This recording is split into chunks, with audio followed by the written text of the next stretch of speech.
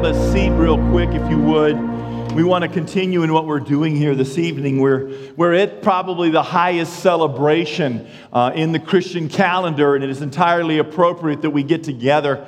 As a matter of fact, Jesus said, as often as you gather together, do this in remembrance of me. And that's one of the things that we want to do. And we don't do it every single Sunday morning, but we always have communion set up. And so this evening, we're going to be doing that as well. But we want to take a moment, and we want to stop, and we want to think about, we celebrate Easter, and even, I don't know if you saw the lilies coming in, and I'm excited about that because I love lilies, and I say this every year when it comes. I love lilies, and the staff goes to Costco and buys them out of lilies until they look like they're sick with lilies, and so more will show up on Sunday morning than what you've seen already. It's just who I am.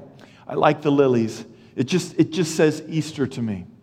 But when we're talking about up from the grave he arose, and we're singing those kind of hymns maybe from our past, and we're thinking about that, we also have to think about Good Friday.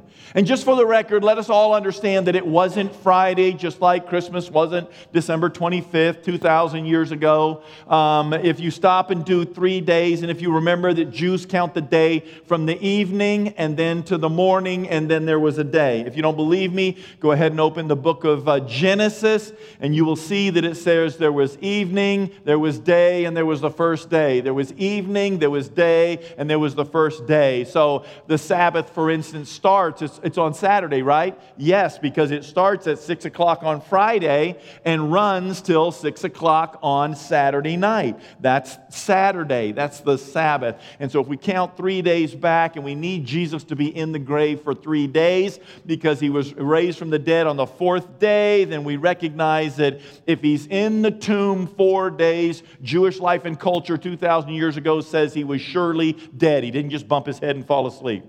You want proof of that too? How long was Lazarus sick and dead before Jesus went to find him? 4 days. We had to count him dead if the miracle was going to be a miracle that Jesus raised Lazarus from the dead. So he shows up and they're like, Lord, don't roll the stone away. He's been in there 4 days. Everything was 4 days. And so we see that was going on, but that's okay. We also recognize there was a Sabbath, and then I think one of the Gospels records there was a special Sabbath, so those days kind of get a little convoluted when you just want to do a cursory reading through it, but there it is. And I wonder, when we start talking about the Easter story, we start talking about the beating that Jesus took. Maybe you've seen The Passion of the Christ by Mel Gibson, and that gives you a picture of it. Maybe you were expecting a couple of photographs of that up here so that we could kind of wrap our heads around the gruesomeness of what he went through. And listen to me, I do not want to underestimate what Jesus endured on my behalf. If you stop and think about the fact the Son of God was beaten for everybody's sin. That's what we read.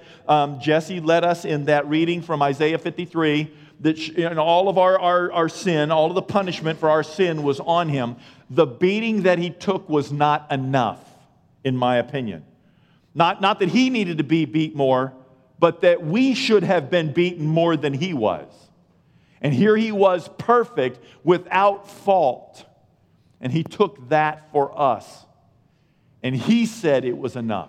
He said it is finished. He said that kind of thing. And so we stop and we think about the moments that Jesus was with his disciples and they were in the upper room and he desired to eat this meal with them before he left the planet and went through everything that he had to go through. And so we're talking about that. And so tonight, with that on our hearts, I wonder, what part of the Easter story do you think about when Good Friday comes? Or Good Wednesday? What do you think about? Do you think about Jesus being there eating the Passover with his disciples? Do you think about Jesus taking up a towel and wrapping it around his waist and going down and washing each of their feet as a sign of servitude to them, to remind that he came to serve and not to be served? That though he was the king of the universe, he came down here as a lowly shepherd of you and I as his sheep? Do you recognize that?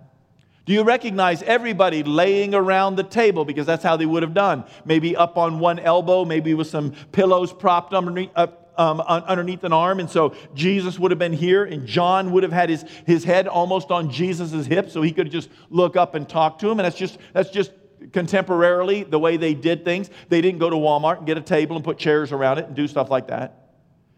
They laid on pillows around the floor with a little table in front of them, and they ate, and they talked, and they visited.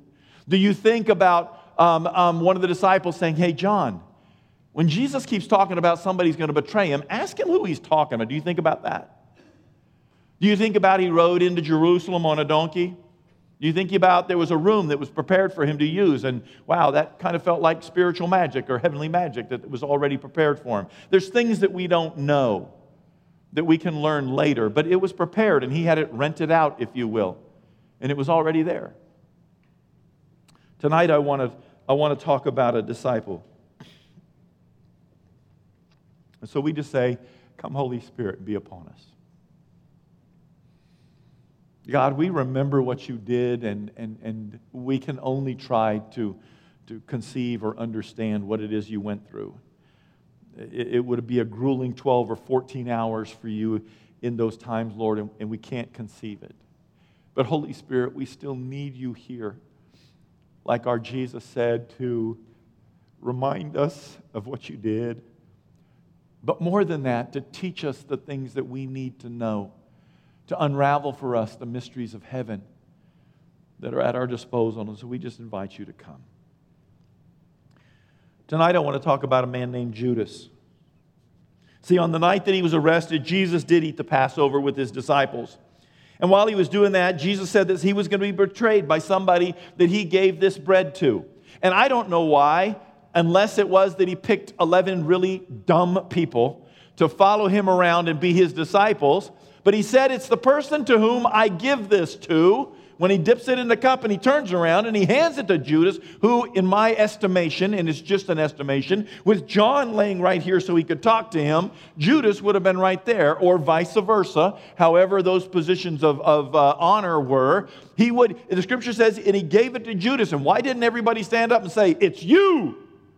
I don't understand that. I understand how, and some theologians and some pastors will say, well, he broke one off and dipped it and gave one to everybody, but, as soon as he gave it to Judas, there it was. But it's there, and I don't understand. I don't understand. But John 13:27 records this: as soon as he gave Judas the bread, it says, Satan entered him and took control of him. As soon as he gave that bread to Judas, the scripture says Satan entered Judas and took control of him. Honestly, Judas didn't appear to buy into Jesus' deity at this point. There was nothing about Judas' interaction. As a matter of fact, this is the most that Judas has ever talked about in all reality is in this part of the story. We don't hear much about him at all. But even here, and as this unfolds, and I'm going to read the scripture for you, it would appear that Judas didn't buy it yet. He wasn't sold on what was going on, regardless of what it is that he had seen. As a matter of fact, Jesus plotted, if you will, against Jesus, but for the money. I don't know where Judas was when Jesus said, "Come follow me." But Judas, and I'm going to confuse these two names, just sure as my name is Joe Wood, okay? But Judas said he appeared to follow Jesus with the understanding that he can give an accounting and therefore let me carry the money bag. And John would later say, and he used to dip into it on a pretty regular basis to take care of himself and whatever he wanted to do. And so we recognize that. We know that Judas had seen Jesus walk out of every situation that had ever confronted him to date. There is one point, I believe it's in the book of Luke, where the scripture says that the whole town of people, the teachers of the law and the Pharisees, took Jesus up on top and on a hill that overlooked, and they were going to throw him off the hill. And the scripture records this: and he walked through them and left, basically. He just walked away. I fully believe with all of my heart that that's exactly where Judas was in this particular situation. That the idea of selling Jesus out for 30 more pieces of silver that he didn't have to put in that bag and give any account for was just going to be him pointing out Jesus, and then Jesus would walk out from amongst them again. And I'll tell you why as it begins to unfold. Judas, I believe, believed that Jesus would not be hurt. Judas had a moment in the presence of God where he realized he had screwed up bad. He had done something heinous. He had done something filthy. He had done something immoral. He had done something borderline illegal. Judas was still wrestling with Satan inside of him when he began to make choices. And that is not a good time.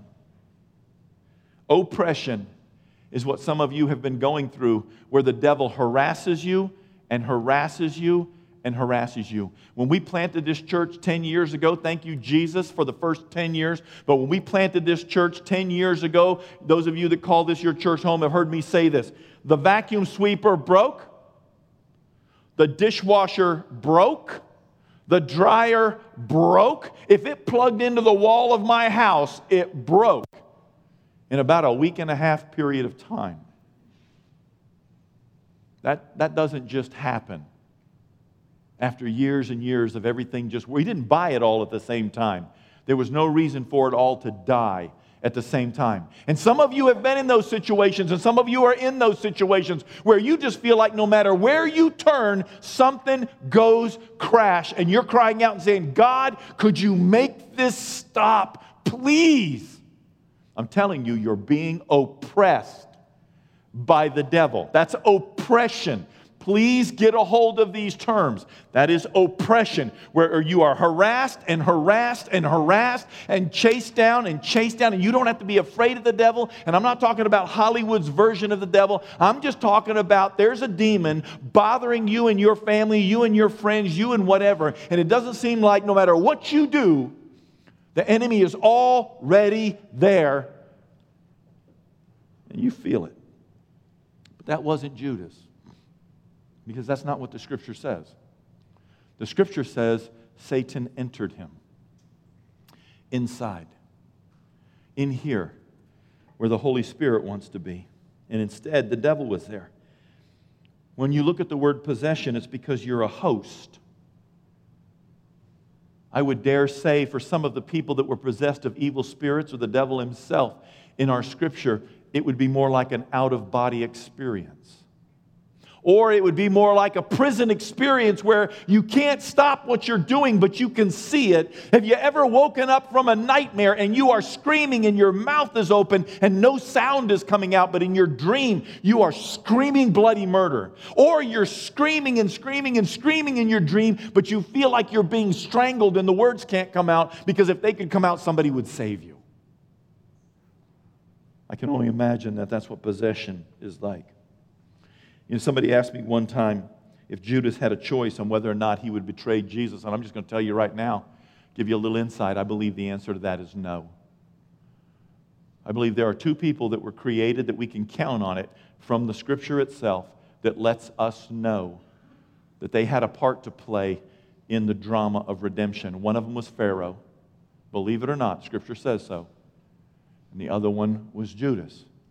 Judas did, however, have a choice on how he would respond. He had to play the part of kissing Jesus in the garden, but from that point on, he had choices to make again. And we want to talk about that. Even Judas had a chance. In Matthew chapter 27, the Scripture is going to come up here. It says, early in the morning, all the chief priests and the elders and the people came to a decision to put Jesus to death. This is the morning after the night before. You ever had a morning like that? This is the morning after the night before. They had a little wine. They had a little dinner. He had his friends around. He was in essence saying goodbye. He's going to go on a trip. He knew exactly what was coming. He washed their feet. He did great things for them. And then the morning after the night before, because he was arrested that night in the garden, it says early in the morning, and look who all is involved. The chief priests and the elders of the people came to a decision to put Jesus to death. They decided that they were going to kill him. So they bound him and led him away and handed him over to Pilate, the governor.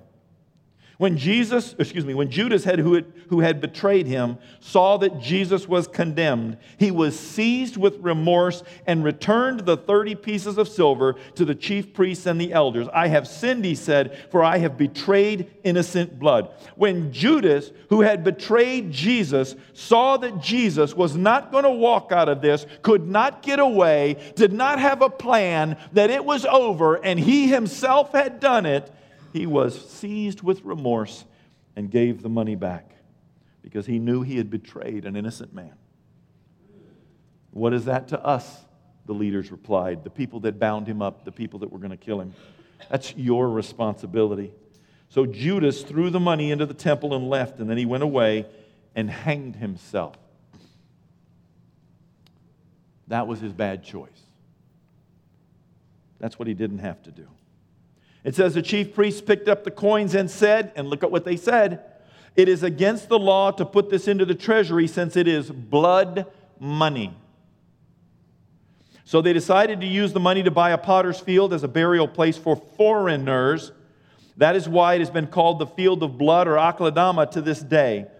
Then what was spoken by Jeremiah the prophet was fulfilled. They took the 30 pieces of silver, the price set on him by the people of Israel, and they used them to buy the potter's field as the Lord commanded me. And so I want to look at this and I want to say the chief priests and the people decided to kill Jesus. The world has been trying to kill him ever since. Ever since, the world has been doing its best to push the church down, to shut the church up, to deny Jesus, to deny any remnant of his deity, to deny any testimony of his deity, to put it aside. They have tried to kill people that have literally been healed by Jesus. They tried to kill Lazarus, who had been raised from the dead by Jesus, in front of people's faces. Those same people that saw it wanted Lazarus dead as well.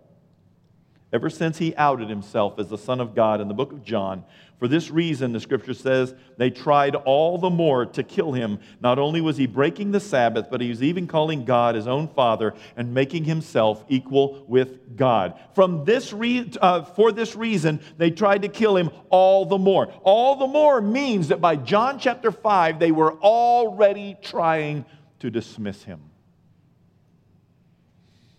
One estimate that I read, as I looked up how many people were martyred during the Reformation, just during the Reformation, people trying to squash the Protestant revival, said that from the year 1100 to the 1500s, when the Reformation actually took place, it is estimated that 300,000 people per year were martyred. That's 120 million people died just in Europe for their faith at the hands of the church. 120 million people claiming Christianity. Not people who got baptized at 7 and said, well, it didn't really matter, and lived like the devil. People that were running from the people in charge because they got baptized based upon their belief that Jesus was their Lord and Savior. We are not even talking about non-Christians yet. That's 120 million people that identified with Jesus Christ as their Lord and Savior. And that was just the Reformation. April 8, 1966, Time magazine asked the question, is God dead? It was on the cover. It was there. Everybody got to see it. Everybody was asking that question because a man named Friedrich Nietzsche reported in his article, A Gay Science, God is dead and we have killed him. That's what he wrote. Humanity has killed him. God isn't relevant anymore because we will not even live according to the teachings, because even the people that are going to church, he was saying, don't live it out. So surely it must not be real. That's what he said. Eugene Ionesco said, God is dead, Karl Marx is dead, and I really don't feel so well myself right now. But he also said, the fact that I despise religion does not mean that I don't hold it to a high esteem. So even this man is testifying that there's something going on, but I hate it so much that I'm going to despise it, but man, they're willing to die for it. And it's an amazing thing. Oh, and just for the record, Nitschke, if I'm saying that right, still born in Roken churchyard in Lutzen, Germany, still buried. Still buried. Eugene Ionesco, still buried in Mount Parnasse Cemetery, Paris, France, still buried. And just for the record, Jesus Christ's tomb is still empty. Still empty. Somebody said not long ago in a message that I was listening to that I didn't think had anything to do with Easter. As a matter of fact, it was Andy Stanley, and he was talking about the growth and the birth of the church. And he said, you know what? The Roman Empire attacked the Christian church and killed them on crosses, and there are crosses all over Rome, and there's no Roman Empire. And you and I have accepted the cross as a statement of power over death. And so we see that firsthand, Jesus Christ's tomb is still empty, and firsthand, from the day that happened, over 500 persons saw him personally just early on. And the record that you have in the New Testament was written by people who were still alive when it took place, who saw it themselves, who interacted with him themselves, or talked to a person that interacted. It's all first-hand accounts of what was going on. And yet Jesus said it was for this very reason I came. Second thing is that Judas came face to face with the reality of his sin. John says in John 17, while I was with them, he's talking to his Father, he's praying for his disciples. He says, while I was with them, I protected them and kept them safe by the name that you gave me. None has been lost except, here comes the one doomed to destruction, so that the scripture would be fulfilled. It was understood that that was Judas's role in the drama of redemption. Doomed to destruction means totally destroyed. It was his position. The third thing and the last thing I want to share with you is Judas expressed remorse instead of repentance. The scripture says he was filled with remorse. I don't know about you, but when I'm filled with remorse, I'm like, oh, no, that was a bad decision. I really messed that one up. Oh, this one's going to cost me greatly. Oh, I'm going to be spending some months fixing this thing. Are you kidding? We should not have taken that shortcut. I got a flat tire. I bent a rim. Oh, my word. I drove all around the Walmart looking for the closest parking spot to the front. While I was in there, somebody sideswiped my car. Oh, I'm going to regret that. I'm full of remorse. I'm sorry. I'm just like, oh, I shouldn't have done that. That's remorse. Repentance is, wow, I sinned against you. What I did was wrong. Not a bad idea. It was wrong. And I should not do that. From now on, I should go that way. I should do this instead. And Judas chose remorse. You know how I know? Because he tried to fix it. He tried to make it right, and he went to the wrong people. He should have gone to the church. He should have gone to Peter and said, I did this. What should I do? He should have gone to James and John. He should have gone to Matthew. He should have hollered over to Jesus. He should have said, Lord, I'm sorry, I'm sorry, I'm sorry. Instead, he throws 30 pieces of silver down to the Pharisees, and they say, well, we're not going to put it in the treasury because this is blood money, which indicted them because now they're admitting that that was murder for hire legally. But Jesus said it was for this reason that I came. So the people will say that we murdered Jesus, and Jesus will say, I gave you my life. Did Judas have a choice? Yes, he did. I think he had to play the part in the drama of redemption, but he had a choice in how he responded. How do you respond? How do you respond? You see, at Easter, I'm thinking about Judas, and I'm thinking Judas was in the upper room. Judas was with Jesus. Judas was with the power. Judas was there. But Judas didn't believe, and Judas didn't have hope, and Judas wasn't laying a hold of the things of the kingdom of God. And honestly, you're in the room with me now, and I wonder as often as we come in here and we call it church and we lift up our voices, are you believing that this is Jesus, that this is the Christ? So much so that you live your life accordingly, that you avoid sin, that you repent of sin, that you look at yourself in the mirror and you say, I was not worthy of what He did on that cross. Because I'm not worthy, He loves me and did it for me. But Judas was in the room, and Jesus loved Judas. Judas was in the room, and Jesus fed Judas. Judas was in the room, and Jesus handed him a piece of bread. Judas was in the room and ended up full of Satan. Judas was in the room, but he had no hope. And do you have hope tonight? Do you have hope for healing from a God who spent 3.5 years of His life walking around healing people? Is there any place in your heart and your mind that it's just possible that the Holy Spirit still wants to do that kind of thing? Because we worship a God who is Spirit, and a God who is Spirit should do spiritual things. And it should not be flamboyant and put up everywhere and turned into conferences. It should just be matter of fact. Do you have hope that God can change your circumstance? Do you have hope that God can save your children? Do you have hope that God can save your life? What happens when you come face to face with God? What happens when you're Judas and you're holding 30 pieces of silver and you're scared to death, or you're fearful, or you've sinned, or you've done something immoral, or everybody's going to find out? And so you go and try to make it right so you can keep the door shut on that sin behind you. What happens when you're so afraid of life that you're up in the upper room and you've locked the doors in because the Romans might come and get you? Why do you want to live your life in fear and anxiety? Why? Please don't hear me being very cliche about that. It is a difficult thing in our society. But I'm just telling you, the disciples locked themselves in the upper room because they were scared. Why do we want to live that way? What happens when we come face to face with God? Not with hell.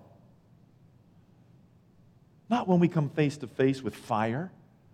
Not when we come face to face with damnation. What happens when we come face to face with love that puts itself on that cross for me? How can I sell Him out for 30 pieces of silver? How can I do that on a daily basis? How can I decide it's okay to step over the line over and over and over? How can I say it's okay to water this bitter root inside of my heart and help it to grow a little bit, rather than let God do the work of reaching in and ripping it out, even when it hurts? Because He loves us. Not for hellfire and damnation, for love. When you come face to face with a God that loves you so much that He took your punishment for your sin, and you realize you've had much sin, then I hope we have enough sense to realize we have much to be thankful for, because we're in the room. He's feeding us. He's counted us as a disciple. At some point, He said, you come follow me. And He's not looking for another Judas to play a role. He's looking for children to come home. And you're chosen. What happens when you read the Scripture this way? For God so loved the world that He gave His one and only Son, that whoever follows His teaching, believing that His interpretation of the law is correct, and that He is God Himself, shall not die but live eternally in a new heaven and a new earth with God our Father. For God did not send this Jesus into the world to condemn this world because He was mad. No, He was coming down here to show us how to live in love, in justice, and in righteousness, as well as how to die so we could establish it into our rightful place. We could be established into our rightful place as children of God, not here on this planet forever, but welcomed home. Judas came face to face with his sins. Jesus came face to face with Judas. Judas made a bad decision concerning his remorse and his repentance. Jesus made a way for us all, even for Judas. You have not sinned so much that the sacrifice of God cannot forgive you. You have not run so far that the love of God cannot find you and will not welcome you home. You see, when I read the Scriptures, I'm the boy with the demons at the bottom of the Mount of Transfiguration. That's where I relate.